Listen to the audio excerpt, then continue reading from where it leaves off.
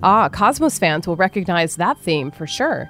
I'm Stacey Wilson Hunt, and joining me today on The Making of, a Nat Geo podcast, is Neil deGrasse Tyson, host of National Geographic's Cosmos, Possible Worlds. Neil, how are you? Welcome, sir. Yeah, thanks. Thanks for having me. Thanks. I like the way you say National Geographic's Cosmos.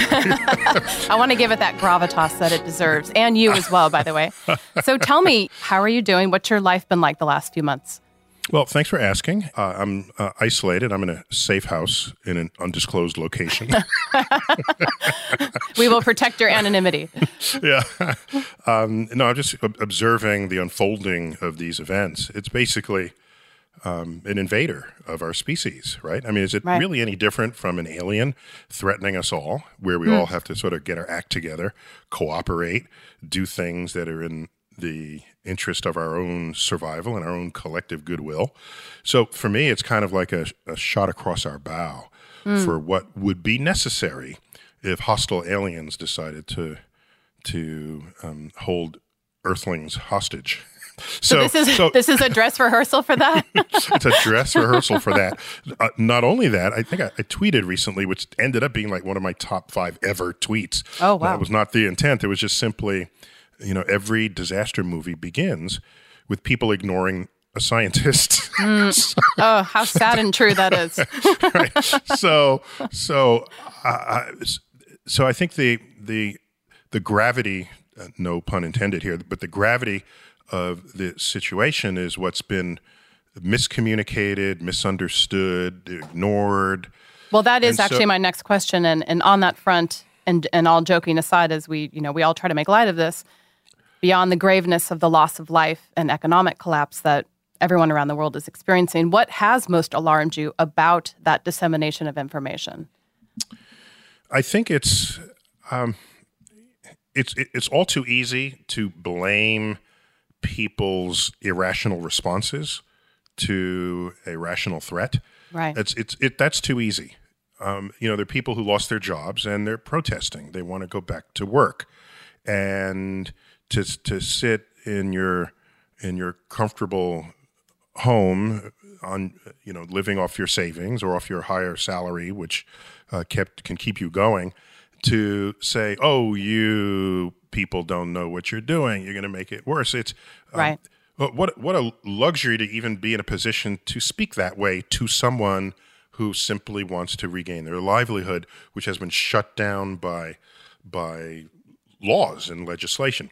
So I think there's lessons up and down the educational chain as well as the political chain for how we need to collectively think about, respond to, and resolve a collective challenge that we have confronted. So, by the way, a virus is not a new thing, right? It's a new virus, but viruses aren't new. No. We've had pandemics before. Have people forgotten? Pull out some news articles from 1918, and then you read about there was an anti-mask brigade, or I forgot what they called themselves. People who refused to wear masks, and they thought their liberties were being trammeled upon. And it's like the same thing all over again. And what do you think goes into that mindset? Yeah, I think it's easy to not believe the severity of something you can't see. Consider climate change being driven by carbon dioxide and methane. You can't see carbon dioxide. You can't smell it. Right. All right. But it's there. So imagine CO2 were purple. All right. And then you'd walk up and down the street and you'd see it sort of belching out of the tailpipes of cars and out of the smokestacks of coal-fired power plants. And you'd say to yourself, wow, I want to do something about that. And then you could watch as you begin to do things about it, the purple begins to diminish until it goes away. And then you have a sense that you have accomplished something. In this case, a virus is invisible to you. You need to analogize the virus to something else that you might be spreading. Another good example, if you don't have this magic substance that they used in this experiment, just get party glitter.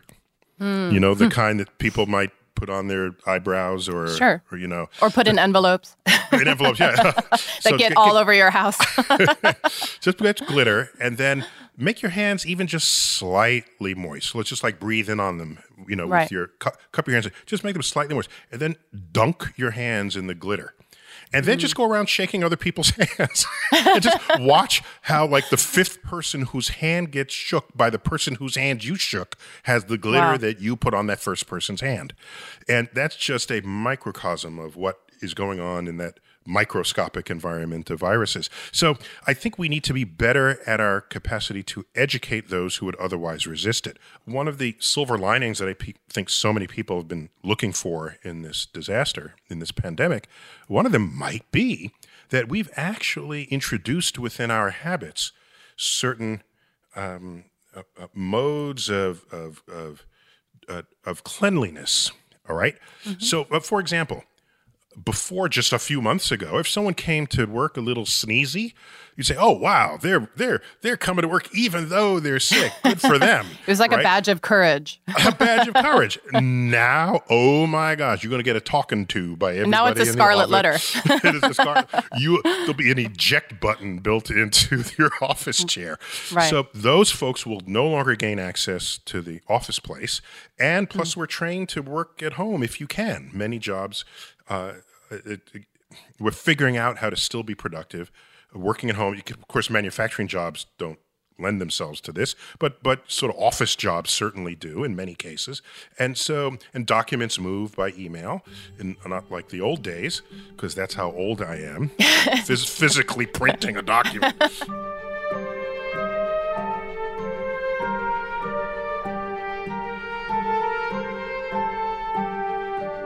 We like to, laugh in these difficult times, but science has been under assault for some time now. I'm sure you've had more fascinating conversations on this subject than you ever imagined you would in the last few years.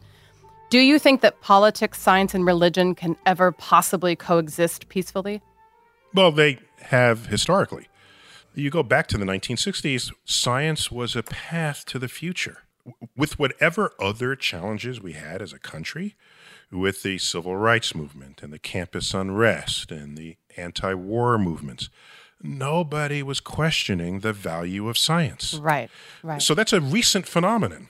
And I'm disappointed in us as a culture that people would think that science is just something they can either ignore, discount, or dismiss simply because it conflicts with their political philosophy or their religious philosophy. Right. Those are the seeds of the unraveling of civilization that we've worked so hard to build. It was interesting watching the 13th episode of the season, which centered a lot on space travel, as we the 13th and final episode. Yes, 13th and final. And it's interesting to think about the people today who are, I would call them science deniers in whatever form they are. There still seems to be support for space exploration, which I think we would all agree is a scientific endeavor. So it's interesting. How do you see that as sort of being one way we can bridge these different groups? Where it's sort of, okay, you don't believe in washing your hands, but you do support the space program. To me, it's an interesting conundrum. By the way, there are space naysayers, right? Yes. And they'll say things like, "Why are we sending money in space? We got to do it down on Earth." Right. Oh, by the way, let me check the Weather Channel to see the satellite photos of the hurricane, so I know if it's going to hit my town. Right? These are the same people, who would say, "I don't like science and technology." Oh, wait, Grandma's calling on my smartphone. Hang on a sec. People are complex organisms. That's a very nice way of putting it. Yes. In our behavior, in our philosophies, in our conduct. So I don't think we can presume or expect every person to unfold completely rationally in this world. In fact, some of the greatest creative acts of what it is to be human issue forth from places within those creative people that have nothing to do with rational thought. Look at Picasso drawing someone with two eyeballs on one side of their head. That's just kind of weird. Right. But it opened up a whole path of exploration in art. So I'm not here to say that everyone should be a scientist or should be rational. It should be any of the above. But when we do see that people embrace aspects of science and technology, some aspects and not others, yes, that is a way in. The good thing about science is that it's true whether or not you believe in it. maybe science needs a PR firm.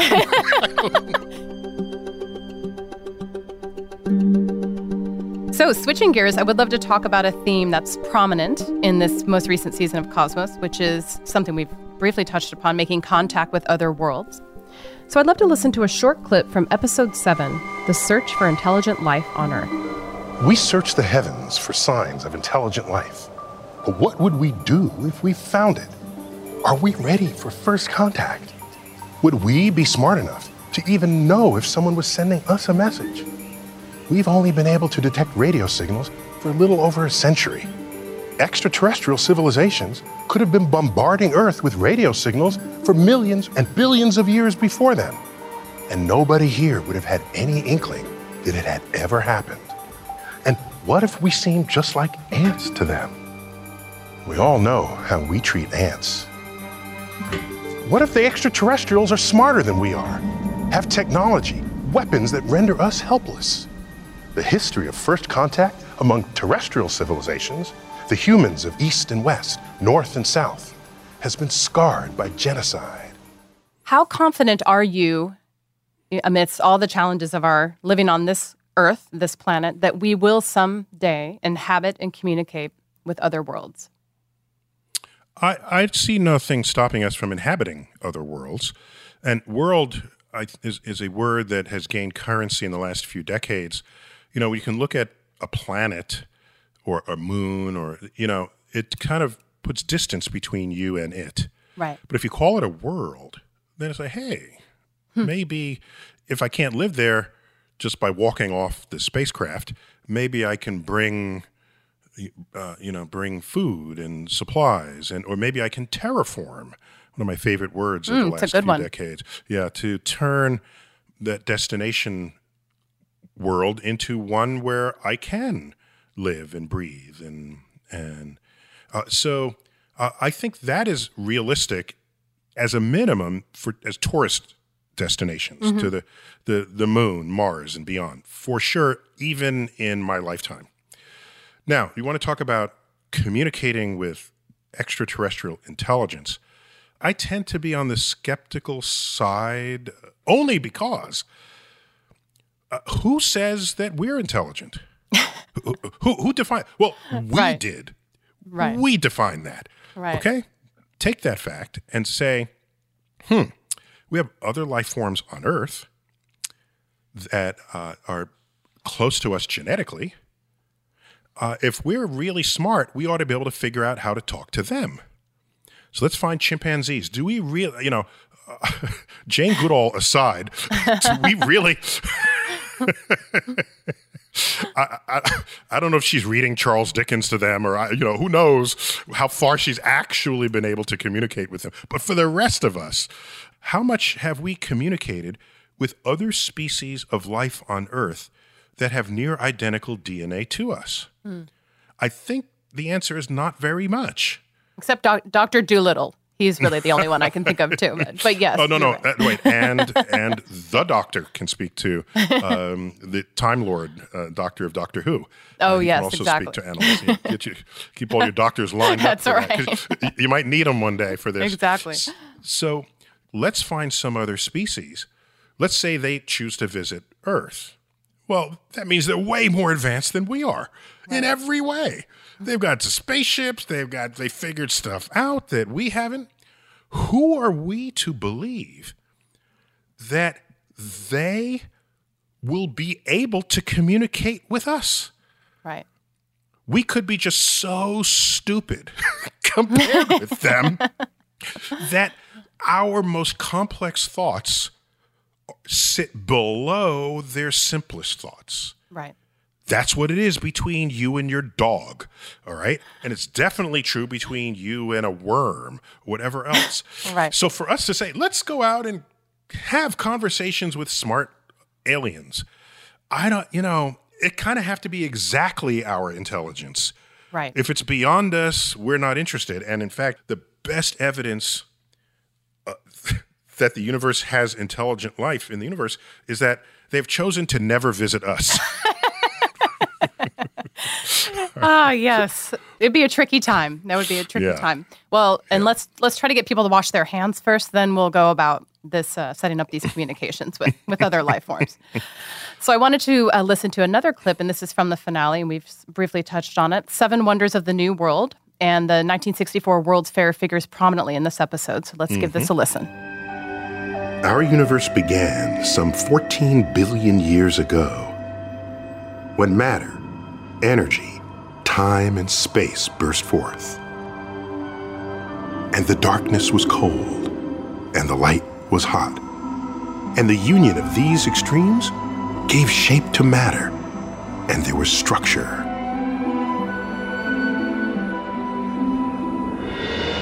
They were great stars, hundreds of times the mass of our sun. And these stars exploded, sending oxygen and carbon to the worlds to come, and adorning them with gold and silver. And in their deaths, the stars became darkness, and the weight of their darkness vanquished the light. So in this episode, I have to say I loved the reenactment of your family. And there's this adorable little boy playing you. And where did you find this adorable child who, I have to say, shares your sense of wonder? He is just the cutest kid. How did you find him? So apparently, there's this place called Central Casting. I've heard of that. Yeah, I've heard of this. But the 5 of us, my parents, my brother and sister, I was, 6 or something, went to that, that's how old I am, went to that World's Fair. And there's a photo of all of us, my sister in a stroller, and everyone's just kind of looking at the photo with kind of a obligatory expression, and I'm just beaming. It's like, what's wrong with the restaurant? This is the World's Fair. So that World's Fair had indelibly etched in my sense of what kind of future I wanted to inhabit. And I also knew that this is not a future that's going to be handed to me. I would need to participate in making it happen. Those reflective scenes ended up in episode 13 because Anne Druyan, who is she's the mastermind, writer, creator. she's the, you part the curtains and there she is. Okay. Right. in everything. She could not resist figuring out something to do with the fact that I attended the 1964 World's Fair in New York, in Flushing Meadow, Queens. That's the fairgrounds. Yes. As did Carl Sagan. Yes, of course. She is the widow of Carl Sagan. He didn't attend the 1964 World's Fair. He attended the 1939 World's Fair, in Flushing Meadows, New York. Wow. And he was touched and moved by the future visions offered in that World's Fair. So that became a thing. It became a running theme. And in fact, in that episode, we portray a World's Fair of 2039. Right. Which is a little harder than you might think because... Yes, I have a lot of questions about that because it looked very real. It was real. I knew you were a time traveler. Yeah, so the point of that is you have to imagine the year 2039. All right, so that's the future. Then you have to imagine how those people would imagine their future. Right. Right, so it's a double-nested future imagination going on. And so I was totally digging the exhibits where you just choose a time and a place and meet historical characters. That's very cool. Yeah, and all the people who wanted to go visit the Big Bang, which is kind of dangerous, really, when you think about it. I was thinking that, too. You don't want to singe your eyebrows, coming out of And what one. is the safe distance to be away from the Big Bang? I don't know if we know that. I'll calculate that. I'll get back to you. Well, I have to say, it was very charming to see the sort of reenactment of your family, but also just this idea of this little boy of color from the Bronx experiencing this. And today, it would almost still feel rare. I lived in New York. I used to see kids in my neighborhood going to school, and I would talk to kids, and I don't know if a lot of them have access to this type of information even today. And I'm wondering, what did it mean to you to have that exposure, and how much do you think it informed this lifelong passion? Oh, entirely. Yeah, the World's Fair is just one out of many trips. My parents made it a priority I didn't realize they had ulterior motives for this, which was to keep the kids busy so that when they got home, they just fall asleep. Right. but Very smart. Almost every weekend, we would all go on a trip somewhere. It could be to a natural setting, a park, or the aquarium, or an art museum, or even a sporting event, or the Natural History Museum, which out back had something called the Hayden Planetarium. Yes, I've heard of it. You've heard of it, where I now serve as director. Right. And so each of these excursions served as a point of exposure to inform our ambitions. We just thought they were just fun outings, but in fact, it was very carefully planned this way. I host the show Star Talk, and one of those episodes is me interviewing my mother, and we posted it for Mother's Day. Aww. And in there, she's 90, but you get to hear her talk about this, the way they constructed our young lives, so the events surrounding our young lives, so that as we got older, we had more options than just, doctor, lawyer, fireman, that sort of thing. There was more things that you could think about becoming, even if it meant being an artist, as my brother became. Or if we saw professional athletes. We saw professional adults being really good at stuff. You had amazing parents, I can tell. And this sort of speaks to something we talked about earlier, this idea that there is a window of exposure that people must have in order to appreciate and start to absorb their reality, whether it's the idea that science is all around them, this idea of ingenuity and possibility. Do you believe that there is that window, and does it close at some point, or can someone who's 30 or 40 years old still feel awoken by these types of possibilities? Too late. Go home. No. It all comes down to one word, and that's curiosity. So as all kids are curious, you just look around. What are kids doing? They're turning over rocks. They're looking behind trees. They're poking, and sometimes what they do if they're young could put their health and lives at risk. So as a parent, you are protecting them from their own curiosity. I think we don't tend to think about it that way, but that's what you're doing. So if you thought about it more, you might be more creative about that line in the sand that you draw between the things that they experiment with and the things that they don't. Yeah, they might play with something in your home and it might break if they continue to play with it. You say, don't touch that, or don't handle that, or place it out. And this continues, and you say, well, wait a minute. What you're doing is you're systematically squashing their curiosity. So if you don't want the plate to break, put a plastic plate in the same place and let them grab that. Okay? Right. Because they're going to grab it anyway, is your point. They're going to grab it anyway. Let them grab it. And they're going to look at it. Why does it have this shape? Suppose they throw it. It could be kind of like a Frisbee. Right. It's like a baby in a high chair just throwing its toy on the ground or throwing food on the ground over and over and over because that's what they feel like doing. Right. And what you prefer to do is have them do it and have them observe what happens. If they just throw it and don't watch, that's not being curious. That's just being annoying. That's why dinner time is a rough time for a lot of parents. Yeah, but you didn't have kids so that you'd have an easy time at dinner. That's just very true. Put this in perspective. Right. If you didn't want to do all this, just there are ways to have prevented that. Okay. But if you've got kids, you have committed yourself, like it or not, to their enlightenment, and so you might as well embrace it. And as the saying goes, the days go by slowly, but the years go by quickly. Yes, and that's taken on a whole new meaning for parents in the last couple months. Yes, it has. So my point is a very long-winded way to say that if you nurture the curiosity, it's something you can retain into adulthood. The saddest thing is to see an adult who has lost their curiosity. I know everything I need to know. I'm good here. And that's just sad because there's so much sad. I don't mean in sad is too strong. Let me just say, as an educator, I think a person who feels that way, the flames of curiosity have dimmed. And that maybe they're just an ember, or maybe they've gone out entirely. And I think programs like Cosmos and a lot of programs that air on National Geographic are intended to spark again that sense of adventure, that sense of curiosity, and, become a kid again.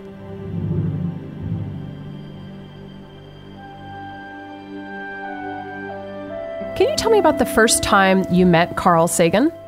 So I was in high school, and I'd already established an interest in the universe from very early on, from age 9, actually. And one of the colleges I applied to was Cornell, where he was a professor. And I got accepted at Cornell, but I didn't know yet if I would attend. And lo and behold, in the mail, in this snail mail, which is the only kind of mail that existed back then, was a letter from Carl Sagan. Oh, boy. A personal letter to me saying, hello, Neil. I hear that you're considering colleges, and I noticed that you like the universe. I'm paraphrasing here, of course, but and it's if you come visit the campus, I'll show you around. I'll show you the lab to help you decide. And it was like, this can't be. No. But sure enough, it was. And I called him back, and we set up a meeting.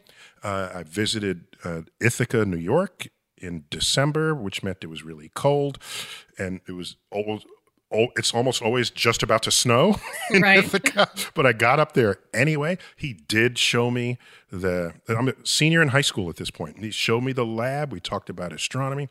He reached behind him, pulled a book from the shelf. He didn't even look, and it was one of his books. I thought that was really badass if you could do that. It's a no-look pull of one of your own books that you've written. That's amazing. And he signed it to me. I still have that book. He says, to Neil, future astronomer, Carl. I still have that book. And it's then the day is running long, and it's time for me to go. And he drives me back to the bus station, and it looks like it's starting to snow. And then he wrote down his home phone and it said, if it snows bad and the bus doesn't come through, call me. You can spend the night with my family. And then I thought, okay, so this is a famous person. And all I could think of in that moment was, if I am ever remotely this famous, I know how I need to treat students coming up. I'm going to treat them the way Carl Sagan has treated me.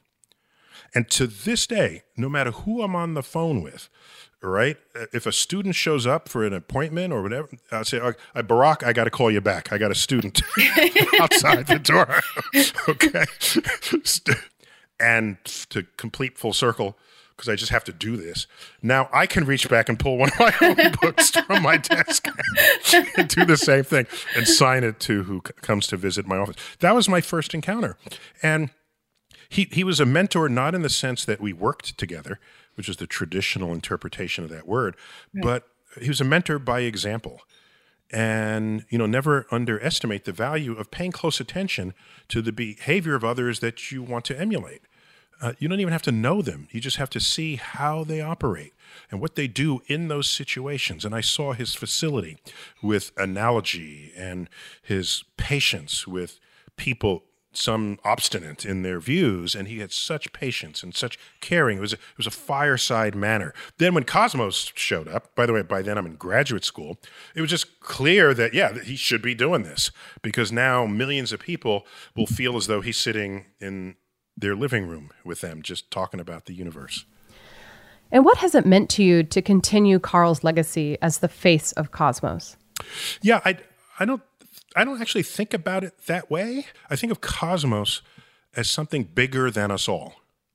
Yes, Carl started it and co-written with Anne Druyan. Anne was in all 3 Cosmoses. I think that's actually a word. Cosmoses? We'll make it one. And the first 2 had a friend and colleague of mine, Steve Soder, as a co-author. This most recent one is Anne Druyan and Brown and Braga, who also co-directed many of the episodes. I think of Cosmos as transcending everything. These are messages bigger than any one person. I'm carrying ideas and scientific insights and scientific wisdom. I'm bringing it forth. The wisdom is kind of there, and yes, it has to be assembled, it has to be written in a way that's going to matter to you, yes. But I see myself as a vessel, as a conduit to the cosmos for whoever will listen. And so, yes, that's a legacy that Carl Sagan forged, but I'd like to think 20 years from now there will be 10 more cosmoses in the books, in the libraries, and there'll be 8 others who have hosted it. And that the cosmos, it's like James Bond, right? When you say James Bond, there's like 8 people that play James Bond, okay? So that means we have about 6 or 7 more hosts to go. Cosmos is a franchise whose one goal is to connect you not only to the universe, but to all the branches of science in a seamless way, so that when you step out the front door, and even before you do, you look around and say, I have a new sense of empowerment because I know how that works and I know why it works. And now I can make decisions that will matter to the health, the wealth, and security of the future of civilization. That's the legacy of Cosmos.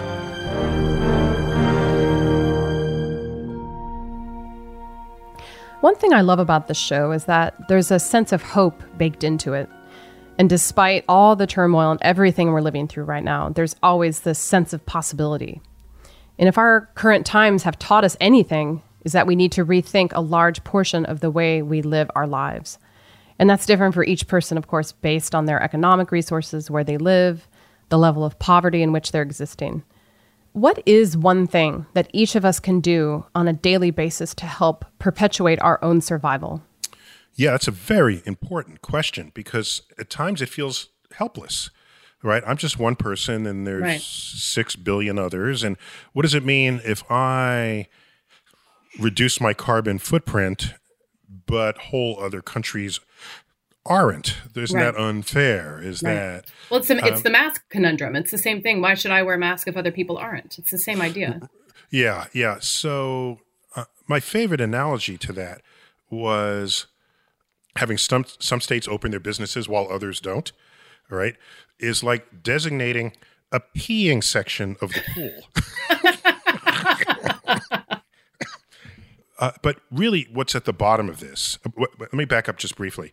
Anne is the source of, Andrian is the source of all the hope that is in that series. I have some hope. She has 10 times my hope, okay? So like you said it right, hope is baked into the episodes, in every episode, culminating in the last episode that I think has the greatest arcs of hope ever put to video, by the way, is my opinion there. But if you need to change people's behavior, my understanding of that from psychology and the rest is it's hard to do it by just ordering people to change their behavior, especially in a free country. They have to be motivated in some kind of way. If you told them how much it actually costs to sustain a carbon footprint society, that changes the metrics of you saying, well, if I give up my coal or my gas, that means I'll lose money in this place.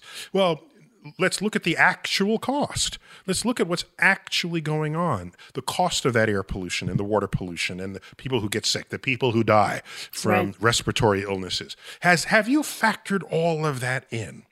And when you do, what you will find is that the green future is not only cleaner, but it's healthier and more lucrative than the carbon future once you weigh it all out. But nobody's doing that right now because the corporate interests are strong. So what you can imagine is a future where the corporations become green corporations. All right. And some will rise, some will fall, others will transform if they're wise and they have good foresight and not only looking at the quarterly report, looking at the 2-year, the 5-year, the 10-year report. Who does that? Right. But if you do, then you can still sustain a sort of a capitalist system in a world where we are not peeing in the pool that will be where our descendants are going to swim in it. Okay, I like that analogy a lot. So there was an episode, if I'm recalling correctly, where you talked about the need for us to stop thinking in terms of balance sheet to balance sheet and corporate interests. That because the Earth is so old and the universe is so old, we have to be thinking in larger increments of time. Yes.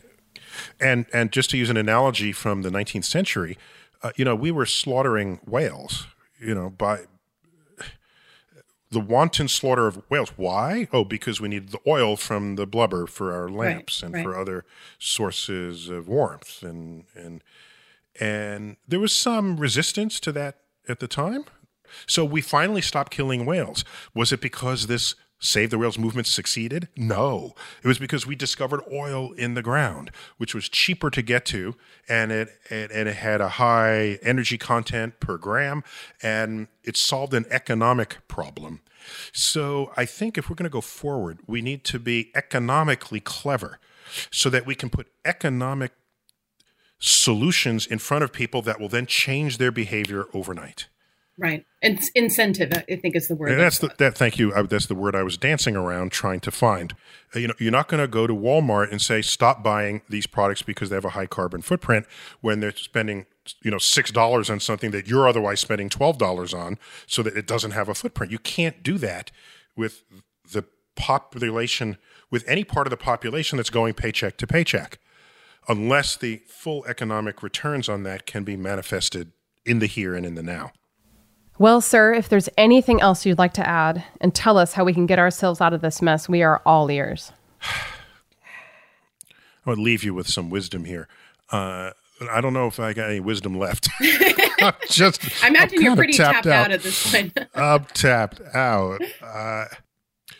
Learn what science is and how and why it works, so that when the methods and tools of science establish an objective truth, you will then recognize it for its value to you, so that if you need to make a decision about your life and your health and your welfare, your health, the wealth, and your security, it will be based on what is objectively true, not on what you wish were true. So that the debates in Congress about whether or not there's climate change or global warming really should be about how do we respond in the face of climate change and global. Are there carbon credits? Do we have tariffs? Those are political solutions to the scientific challenges that face us. And people will have differences of opinions, and of course, we respect that. We love that. That is America. All right, America was founded on compromise, right? But the moment you're debating something that's scientifically, objectively demonstrated, move back into the cave now. Okay, to pack up, go back into the cave, because that's where you are headed. Well, I wish we had more time to dissect all the nuances of life with you even further. And actually, Neil, I do feel a slight sliver of hope that I didn't feel an hour ago, so thank you very much. A sliver? Okay, we got to work on that. You'll find more information about Cosmos and all of National Geographic's 2020 Emmy contenders at natgeotv.com/FYC. I'm Stacey Wilson Hunt, and thank you so much for joining us on The Making of, a Nat Geo podcast. The Making of, a Nat Geo podcast is a National Geographic production. Executive produced by Stephanie Montgomery and Chris Alpert, hosted by Stacey Wilson Hunt, written and produced by Dave Beasing, Ted Woods, Jason Jackson, Kevin Horton, and Stacey Wilson Hunt. Production coordinator, Juliana Parisi, and in association with Benstown, McVeigh Media, and Sound That Brands.